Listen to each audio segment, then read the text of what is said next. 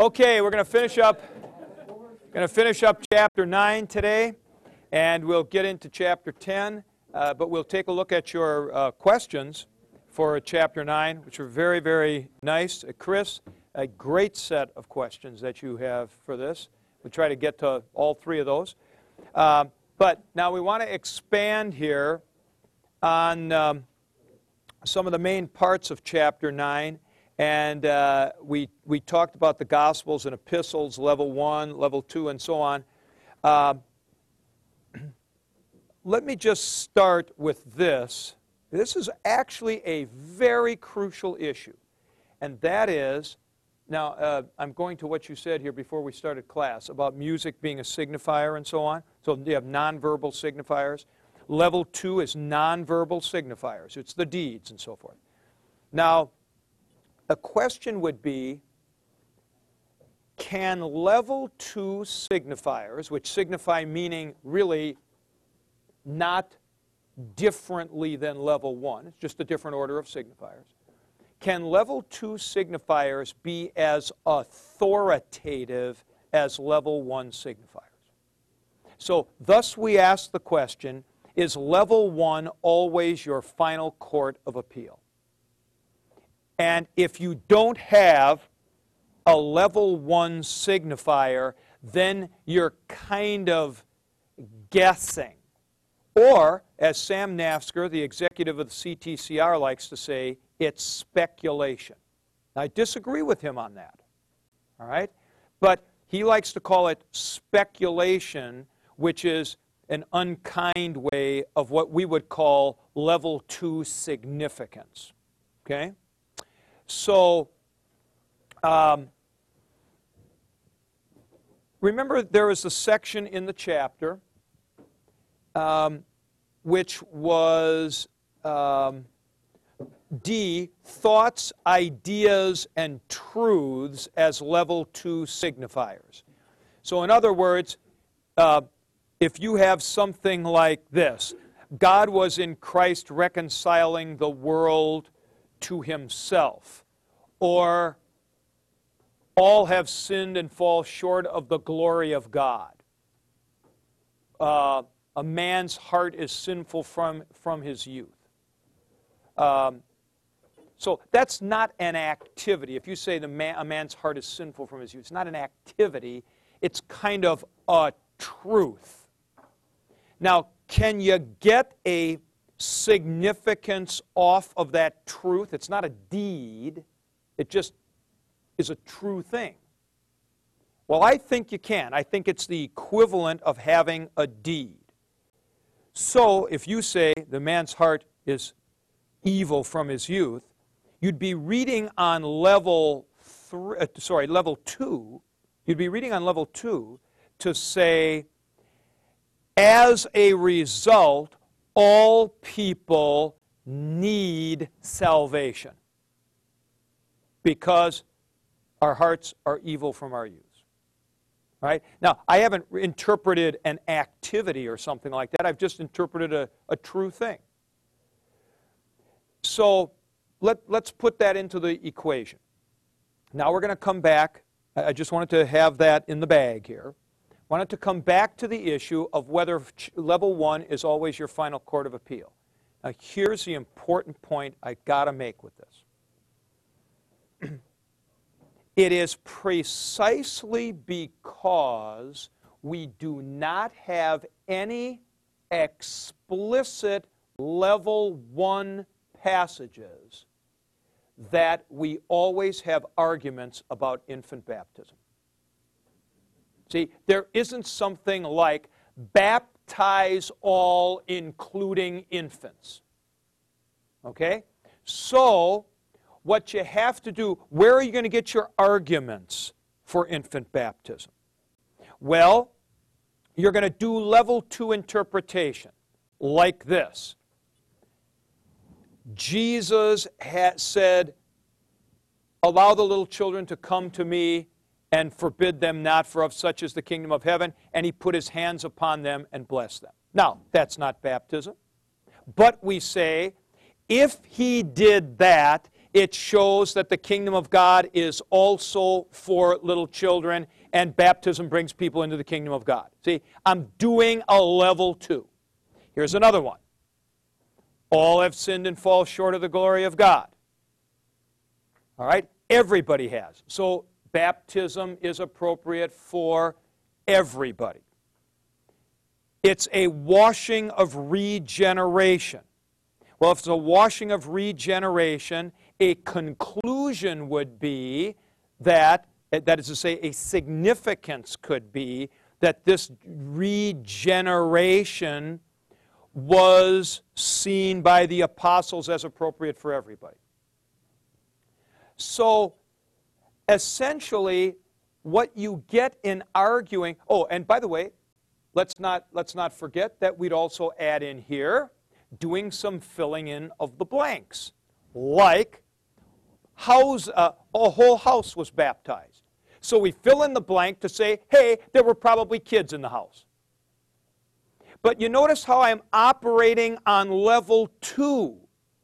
Jesus is really positive to little kids. All have sinned and fall short of the glory of God, and so forth. And so we say, then, for the early church, baptism had significance also for children, and they would have baptized children. But there is not a level 1 passage. And that's why the argument keeps up. Because instinctively, people have the feeling, I don't think they should have the feeling, but they instinctively have the feeling that level 1 is your final court of appeal because it's sort of more legitimate or clearer or something like that. And I think the Velt's answer to that is, it's because we have word dictionaries and grammars, and we don't have deed dictionaries and grammars. All right? So you don't have something like this. Jesus blessing children. Jesus blessing children. Significance. Baptism is appropriate for children. See, you don't have something like that.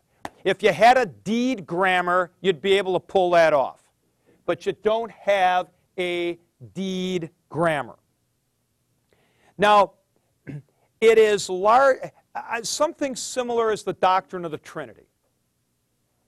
So you have something like, you baptize in the name of the Father and of the Son and of the Holy Spirit. All three are mentioned equally. Therefore, they all have equal status, see? But it doesn't say that in so many words. I think honestly, folks, you have really got to come to intellectual terms with this issue, is whether or not you will allow level 2 interpretation to actually inform your belief and practice. I'm going to give you now an example equally close to home. Women in the pastoral office. Can you use an argument like this? Jesus only selected male disciples. And when Judas had to be replaced, they put forth men. Does this mean that in the early church, the understanding was that the pastoral office was reserved for men? I'm reading on level 2 when I do it like that. See? These people were Jesus' associates. He talked about forgiving sins and retaining sins and all that kind of stuff. And therefore, the understanding of Jesus and of the apostles was that the pastoral office is restricted to men. Now, that's actually a cornerstone of the Roman argument, Roman Catholic argument. The selection of the disciples. Well, can you make that move? See? Is that legit? You're clearly reading on level 2. The fact that Jesus selected this has the significance that the office of the keys is given only to men. Okay? Now, as I say, there's a tendency in our circles to call that kind of interpretation speculation. I don't think it is. What I think it is it is reading deeds semiotically, i.e., it's interpreting on level 2. But your question that you got to answer is that good enough? Okay? Is interpreting on level 2 as legitimate as interpreting on level 1? Now, you know what? And here's the interesting thing about that question. Where would you find an answer to that? It's not in the Bible. There's nothing in the Bible. And by the way, when you're interpreting, words are better than deeds. You know, I mean, there's nothing like that. So all of these huge hermeneutical principles are always extra scriptural, i.e., outside of Scripture. And you are coming and bringing them to the Scriptures. Oz? Teaching moment. This anticipates the discussion in chapter 10 about the 2 texts. See? So in other words, you're bringing these principles, like the legitimacy of your understanding of biblical doctrine drawn from level 2 passages, you're bringing that to your interpretation of the Scriptures. And folks, I can tell you this from my experience. You will be in some setting, like currently I'm on this consultation of man and woman in Christ. And you just have these arguments that are almost non-settlable simply because nobody can decide whether you can do level 2 interpretation or not as a basis for what you're going to understand the scriptural teaching to be. I actually said this to the consultation. I've mentioned this before to this class when we were doing chapter 6, I think. That one of the things that I said in the first meeting of the consultation is, this group is going to have to decide whether or not it feels that level 2 interpretation is authoritative and determinative. So in other words, would you say that God, in His historical dealing with His people, gave spiritual leadership also to women on the basis of Deborah? Okay? See, so there's taking this thing the other way. Instead of using the example of the 12 males to say he didn't do it, let's go the other way. There's Deborah, or there's Esther, or somebody like that. Or Priscilla.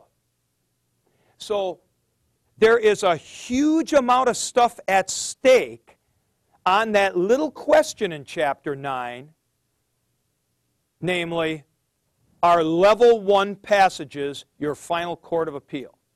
I would say they generally are for people, but I'd like you to consider in your heart of hearts whether you think you can legitimately appeal to them. My answer is it's semiotics all the way down. That there's nothing that is essentially different between interpreting on level 2 and interpreting on level 1. It may be a little more iffy because you don't have the deed grammar, but you're not doing something fundamentally different. Similar, by the way, to this issue is the issue, I just trolled this by you guys the other day, is similar to this issue is whether or not you can found doctrinal understandings of the Scriptures on non-literal passages. See? So in other words, if you have a parable, can you actually found a doctrine on a parable which is manifestly non-literal? Or maybe something like you are the salt of the earth, something like that. Again, the Velt's answer is always going to be, sure you can, but you probably have a lower level of clarity or something like that. But I would never agree that you can't do it as if you're doing something fundamentally different here. You're not doing something fundamentally different. It's just that with non-literal speech, hey, not all the conceptual signifieds and the characteristics of the reference line up. That's all. Doesn't mean you're doing something fundamentally different. Yeah, okay. You've just been throwing this around since you started talking about this. Is there a way to rate authoritativeness of second-level translations using kind of... Are you the guy who asked that in the paper? No. There's one paper that actually asked that, about whether you could rate the authority on level 2. I mean, using your two examples of Deborah and... Yeah, right. You mean Deborah and, like, the apostle? Yeah. Yeah.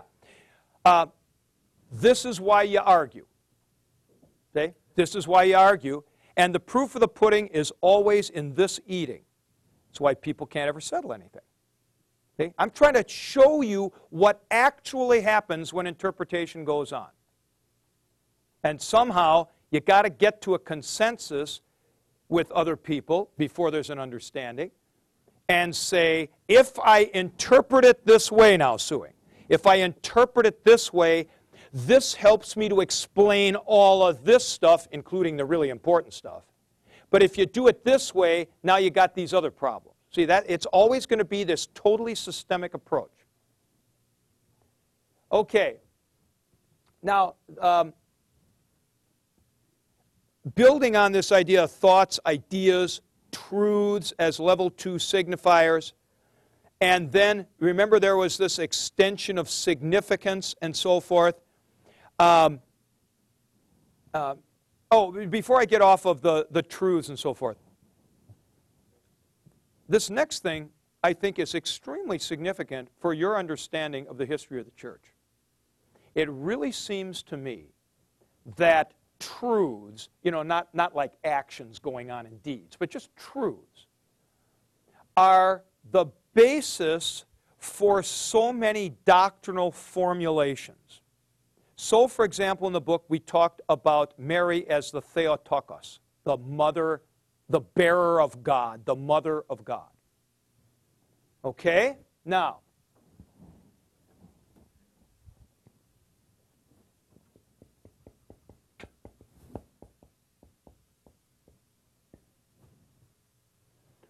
what is the theological significance of Mary being the bearer, the mother of God?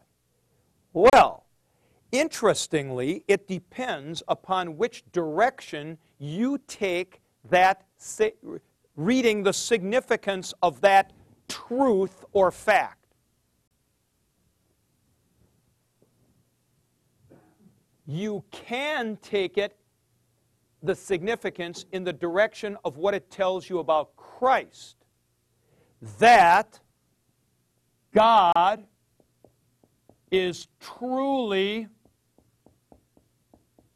human, and that the human is truly God. But what you could do is you could take it in a different direction. What does it tell you, not about Christ, but what does it tell you about Mary? Well, let's say all of a sudden you draw the following conclusion: that she's sinless. See? Now, in both cases, what I've done is I've read the theological significance of the fact of her being the bearer of God. I've drawn a conclusion with reference to her in one case, and I've drawn a conclusion in reference to Christ in another. And it really seems to me that what happens in the history of the church is things start to go off the beam if you start drawing it, the significance, toward the wrong thing. Now, mind you, this is also the basis of the argument of the filioque. This is and. Whoops, sorry. Can't do Greek. And this is Son. So, and the Son in the Creed, who proceeded from the Father and the Son. Do we say the Filioque when we say the Nicene Creed? Yes. Who proceeded from the Father and the Son. Do the Eastern Orthodox say it? No. Why? Now I'll tell you why. It's totally a level 2 reason. If I say that the Spirit proceeds from the Father and the Son, the Greek Orthodox people will tell you, you have destroyed the unity of God and you tend toward a view of polytheism. That you have the Father and the Son and they are co-equal principles and the Spirit proceeds. Thus, for the Eastern Orthodox Church, the Father is conceived analogically like a fountainhead from which the Son and the Spirit proceed, but there never was a time when they were not. Okay? There never was a time when they were not. Now, track with me here. The idea is that by affirming the procession from the Father only, as the Eastern Orthodox would do, and I have heard this with my own Orin in Athens in an Eastern Orthodox church, a Greek Orthodox church, they are preserving the unity of the Godhead versus polytheism. In the Western church, that wasn't the concern. In the Western church, you have Arianism that's much stronger. And in the Western church, you have a problem of seeing the Son as fully God. Pelagianism also has this problem.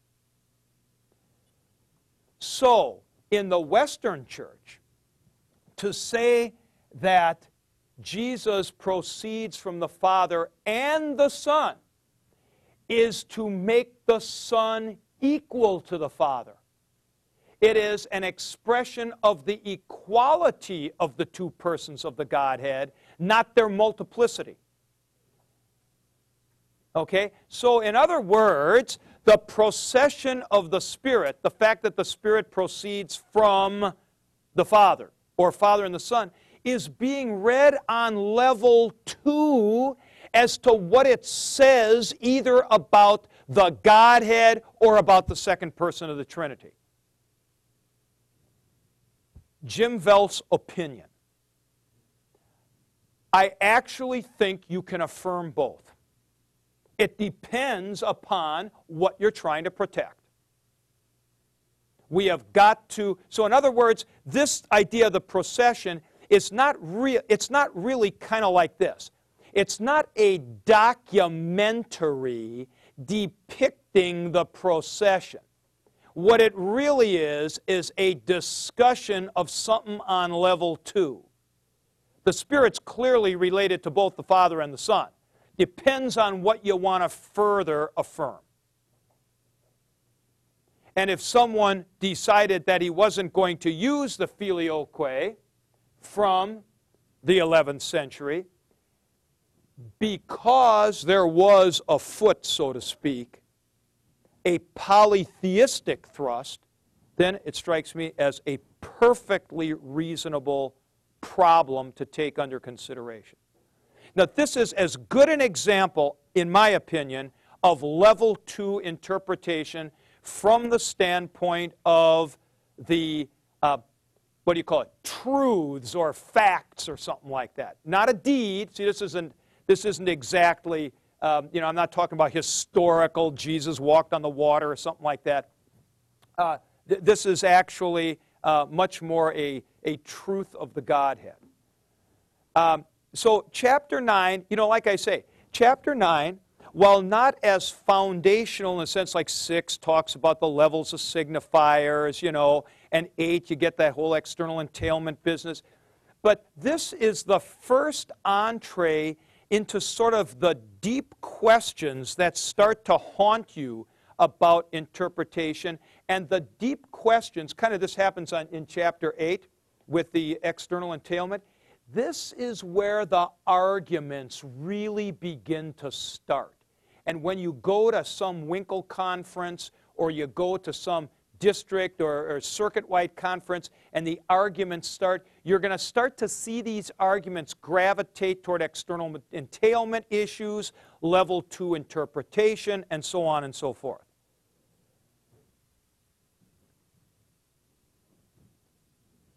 Okay. Now, the last part of chapter 9 is, in our contemporary context, one of the most important, and that is this historicity of narrative and allegorical interpretation. And go in your books, please, to chapter 9, and it starts on page 202.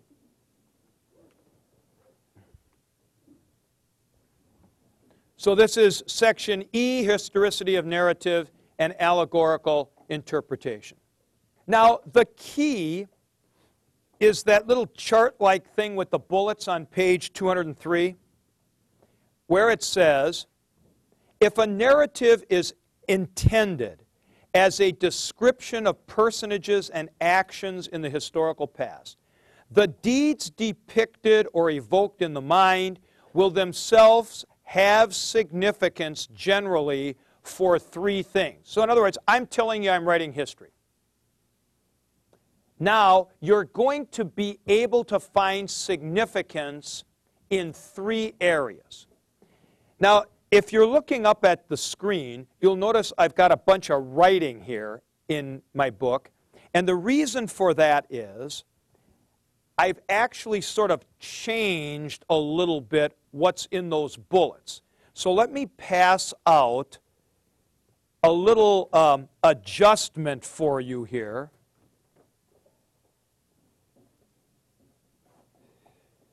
That will go in the place of that little paragraph with the bullets. Okay, now take a look at this. So essentially, I have not changed here the material in bold above the bullets. I've only changed the bullets. So, if it's intended to be historical narrative, it will have effect on our understanding of human nature and human life as such. That's all the same. Our understanding of historical developments in general, and then this is the big change, number 3, our understanding of specific historical acts and of the nature of God and of His relationship to us. Now, let me tell you what I mean by that. If you have a story that is intended to tell you about the signing of the Declaration of Independence, okay? Now, this is not, you know, sort of a biblical theology, so the part about the nature of God isn't going to be related to it. But if I'm writing to you something about the Declaration of Independence, let's start with the 3rd bullet. You will get an understanding of specific historical acts, right? The signing of the Declaration. Move up. You will get an understanding of historical developments in general, like, for example, what was it like in the late 18th century? You know, did they actually think people should get together and discuss stuff live? Was there email? Oh, no, there wasn't any email. You actually had to do stuff by writing with quill on paper and so on. So you're going to get a sort of an ambiance of the time. And then you're also, top one, you're going to have an understanding of human nature and human life as such. So you're going to come to an understanding of, let's say, how people deal with each other, what are the hopes and aspirations of the human spirit, all that kind of stuff. Existential stuff, in other words. So you're going to have understanding of specific historical acts, general historical setting and context, and then what humanity is like. Now, I'm going to sort of cut to the chase and then come back and backfill. One of the points of this section E is to say the following. If you're not doing actual history, okay, so if I tell you I am writing a historical novel, like Thomas B. Costain, Below the Salt, about life in the medieval castle, I tell you it's historical fiction. Essentially, you have to knock out the bottom bullet. You don't know about your understanding of specific historical acts. So if I write a historical novel about medieval times, and at some point I say, King John, or no, this nobleman over here, the Duke of Forth, took this girl as his mistress. If it's a historical novel, you have no idea whether that's true. Right? However, what you assume from a historical novel is the second bullet. That it'll give you generally a view of the time. Like there were barons and stuff. That they did take women as mistresses. That there was fighting with swords. That people wore armor and had shields. So you wouldn't expect that the guy would be going off to fight a battle and would get in a Lamborghini. You're not going to have stuff that generally is not true. Go up to the top bullet. And these kinds of stories will also tell you about, quote, how human beings are. What is humanity like? You will be able to see things like the greed of humanity, or man's inhumanity to man, or the nobility of the human spirit, or something like that. I just said that about historical novels. Now let's say it's not a historical novel. Let's say it's Star Trek. It's fiction. Now you knock off the bottom two bullets. And now what happens in fiction is essentially about us, about humanity. I mean, this was the whole attraction of Star Trek. And by the way, let me just say as a sidebar, I don't mean if something like science fiction is sort of a veiled allegory of what's going on in the Vietnam War or something like that. I don't mean that. I mean if it's about Captain Kirk comes and what they're doing about a planet and stuff like that, and all of a sudden it's actually telling you about humanity. So you might say that it would be possible to do this. We've got the three bullets. Specific historical acts, general context,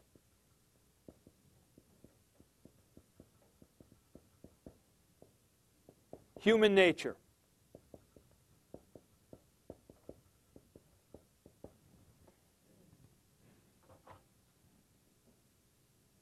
Now, when you write,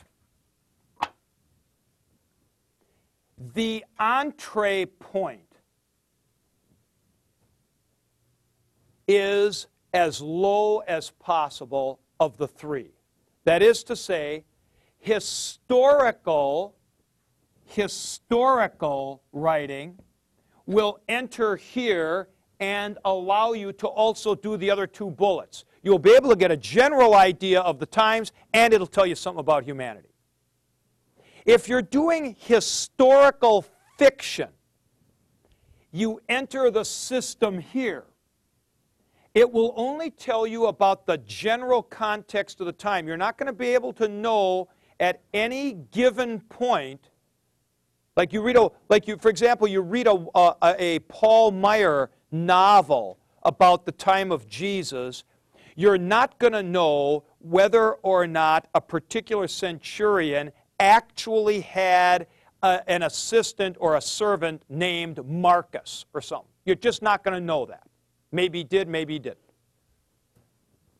But you will be able to get a very good idea of what the first century AD is like and the Roman army. Then if you do fiction, this is historical fiction. This is history. And this is fiction. In fiction, it is essentially existential. Now, if you'll take a look in your books, at footnote 13, this interesting review of film, same thing true of a story on celluloid rather than the story being on a page. True Lies, Arnold Schwarzenegger. And look at what it says here. He calls, the review in Time calls Cameron an 80s style artist brigand who makes ripe allegories, often about a search for a redeemer. I like the comedy potential of the lies, the facades, the allegory of relationships. This movie is about the unknowability of people. See, so you have no idea, you wouldn't be able to say a thing about whether or not an agent of that kind occurred and had that kind of relationship with a specific woman, but it is about the allegory of relationships. Now, I recently found something in the paper. This was pretty interesting. It was a review of, this is from USA Today. It was a review here about the horror genre of film, and that King puts the horror genre right next door, it says on the headline, meaning, you know, it's not like set off in Transylvania, it's what could happen in your neighborhood. Now, I want you to look at this. This is really an interesting thing. People don't want to see horror as relevant, but the ones that become classics are deeply relevant. Horror films take cultural anxieties and magnify them. It's always about the struggle for control. In the movies, we don't have control. That's why you scream, look out, and so forth. Now, look at down here. Those subtexts are organic to the story, and they always come out if you tell the truth as you understand it. When you're telling the story, you're also telling people, whether you like it or not, this is how I see the world. This is how I believe people to be. And then he goes down here about the story, The Mist. Though it was written 28 years ago, also may benefit from accidental parallels to contemporary life. Its tale of strangers trapped in a crisis situation that brings out their best and worst traits could be read as an allegory of everything from 9/11 to Hurricane Katrina. Now, you notice what he's doing there is he's taking that thing in the second part there, is making the move to what I said about allegory of the Kelber quote about the disciples being portrayed negatively as his criticism of the Jerusalem leadership. See, that's that same kind of idea, where you're doing this story that's fiction, and it's sort of a veiled allegory of historical stuff. Now, I didn't want to get onto that yet, but this article does go in that direction. What the main point that I want to make here is with these 3 bullets, what you can actually get out of a story, the kind of truths you can get, depends upon what genre it purports to be. I'm going to say that again. What sort of truths you can get, meaning you can get, depends upon what sort of genre the story purports to be. And it's all about what it purports to be, not whether or not it's accurate. Thus I made the statement, if somebody is intending to write history and makes mistakes, let's say you had a bad source, that doesn't make it fiction. It makes it bad history. So in other words, you think you can draw conclusions about specific events. Turns out you can't.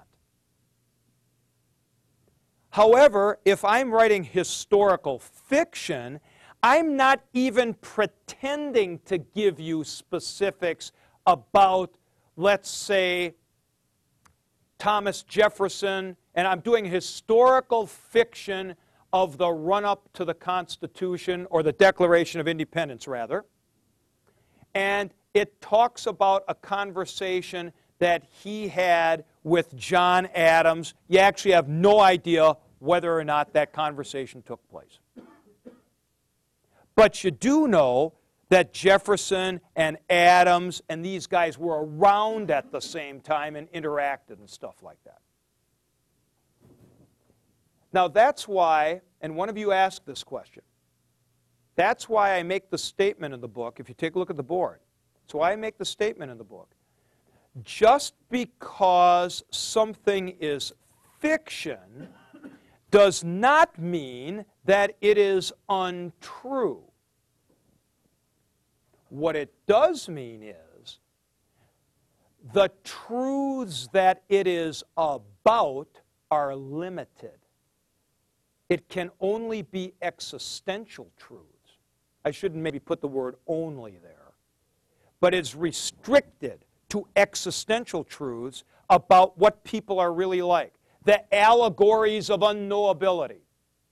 The allegory of us not being in control of life in the horror films. See? That's how humanity is. That kind of thing. Yeah, those are truths. They just don't happen to be truths about specific historical circumstances. Now you have to watch this point that I'm telling you. Because you will see people, for example, who will want to deny certain historical claiming stories in the Scriptures and will say, well, just because I say that it's myth or just because I say that it's historical fiction doesn't mean that it's untrue. This is what they mean by that. It's telling you truths of existential significance, what we're like, what God is like, or something like that, which is different than truths about specific acts of history. Now, I would like you to take a look at, this is such an incredibly important little line in a footnote. I just want to draw everybody's attention to footnote 16 on page 206, and I have starred it in my book. Page 206, footnote 16. Meyer-Sternberg argues that fiction is distinguished from history in its claim to freedom of invention. That's the critical thing. What does something purport to be? Fiction is not distinguished from history in that it has some untrue stuff. History may have untrue stuff. It just happens to be wrong at that point. But fiction claims that it can jimmy around with events and deeds and people and stuff like that for the purposes that it wants to have. So it's the claim to freedom of invention that is absolutely critical. And once you do this, you start, so to speak, moving up this taxonomy. The more you're claiming fiction, the less about specifics it can be. Note, by the way, you may ignore the next 20 seconds if you'd like, but I will make this observation, and that is, note how tricky the category of historical fiction actually is. Because you don't even really know about the general times. I take as my example cowboy films. When I was growing up and watched things like Zorro or The Lone Ranger in the late 50s, The good guys wore white hats. They were always cleanly dressed. The bad guys wore black hats. They were scruffy.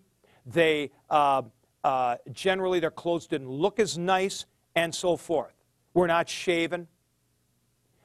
Then came the Hallmark Western, fistful of dollars. Clint Eastwood. All of a sudden, the protagonist looks like a bad guy. And from that point onward, you can't tell whether or not the good guys or bad guys are what they are by how they're shaven and what they're wearing. Take women's dress. In the 50s, 60s, they always wore big skirts, petticoats, so on, dresses. All of a sudden, you get films in the 90s, they're wearing jeans and packing a pistol.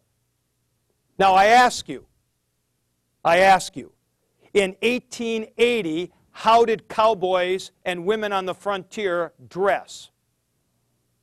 Kind of depends on what westerns you look at. See? So you're going to have to sort of go to real purported history even to find that out.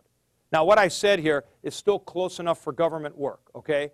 But just recognize that when you're dealing with historical fiction, that can be pretty tricky even on this level right here. Now, that business of historical fiction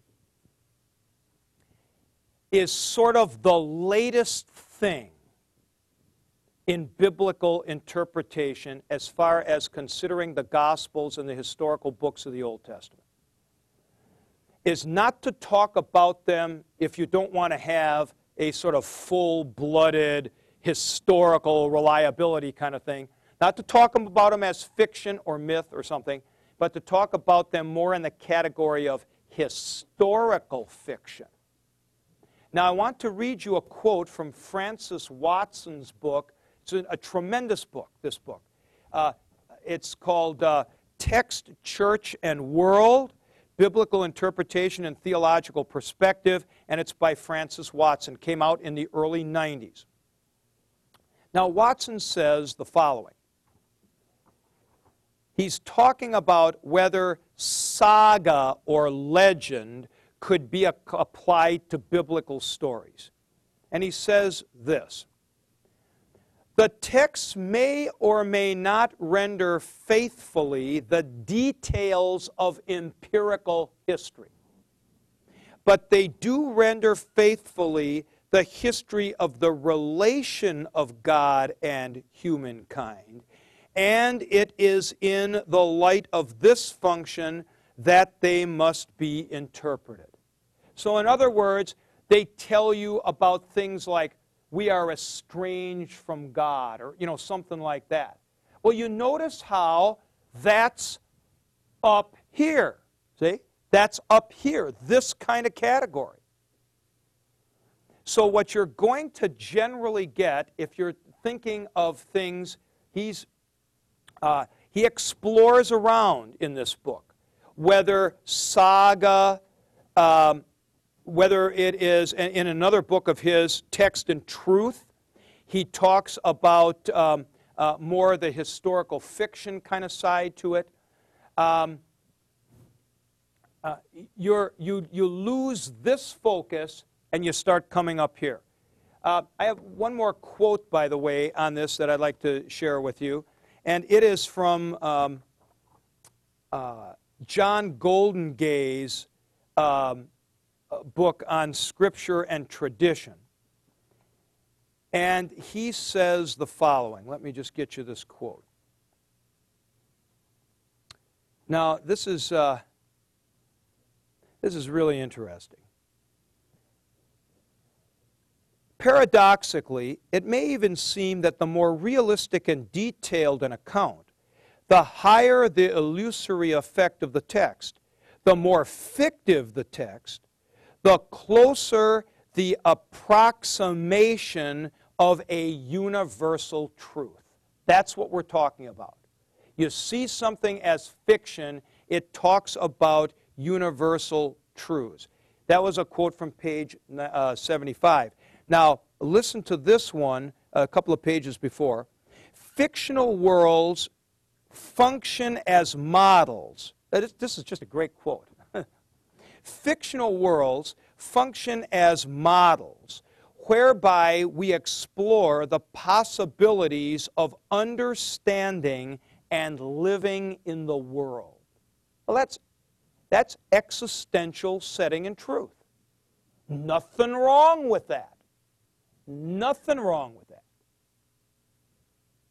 But the claim of Christianity is that what we believe, teach, and confess is not just a story that tells us about our being in the world, about how people are, about existential truths concerning us. No, we say that there are specific historical acts which fundamentally change the course of this world, and fundamentally in those acts change the relationship between God and man. And I'm thinking of the crucifixion and resurrection.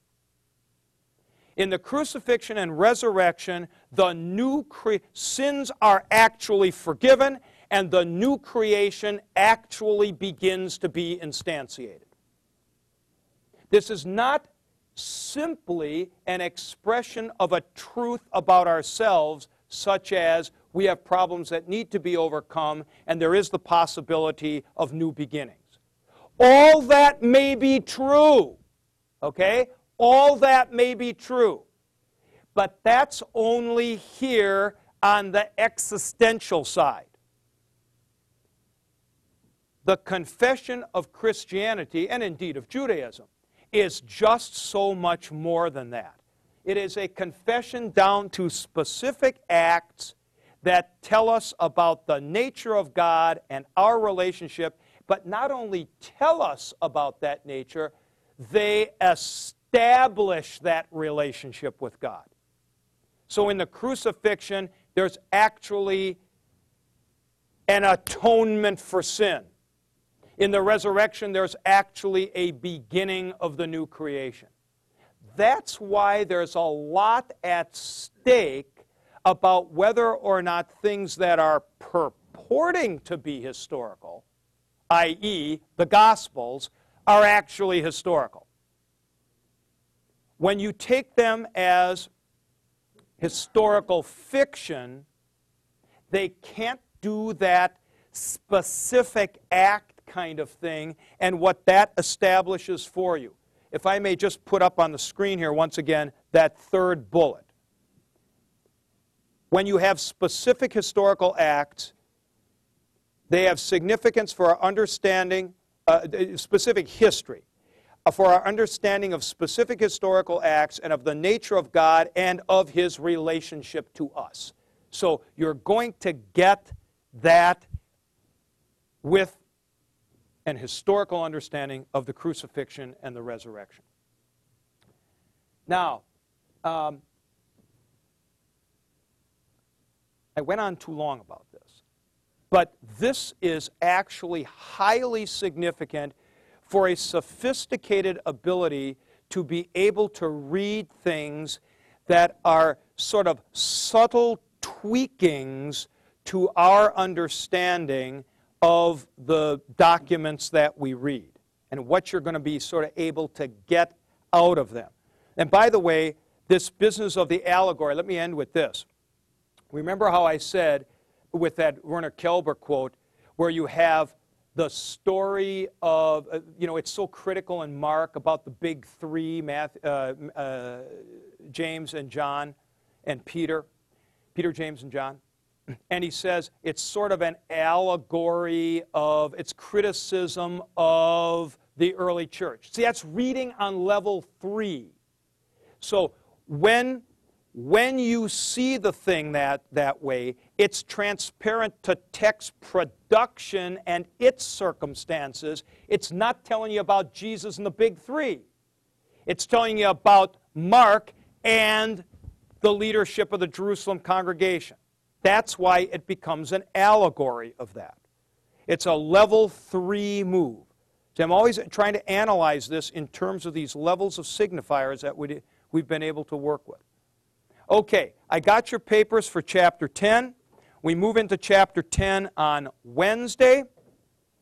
And this is a significant chapter with the idea of the interface of the two texts with self as text.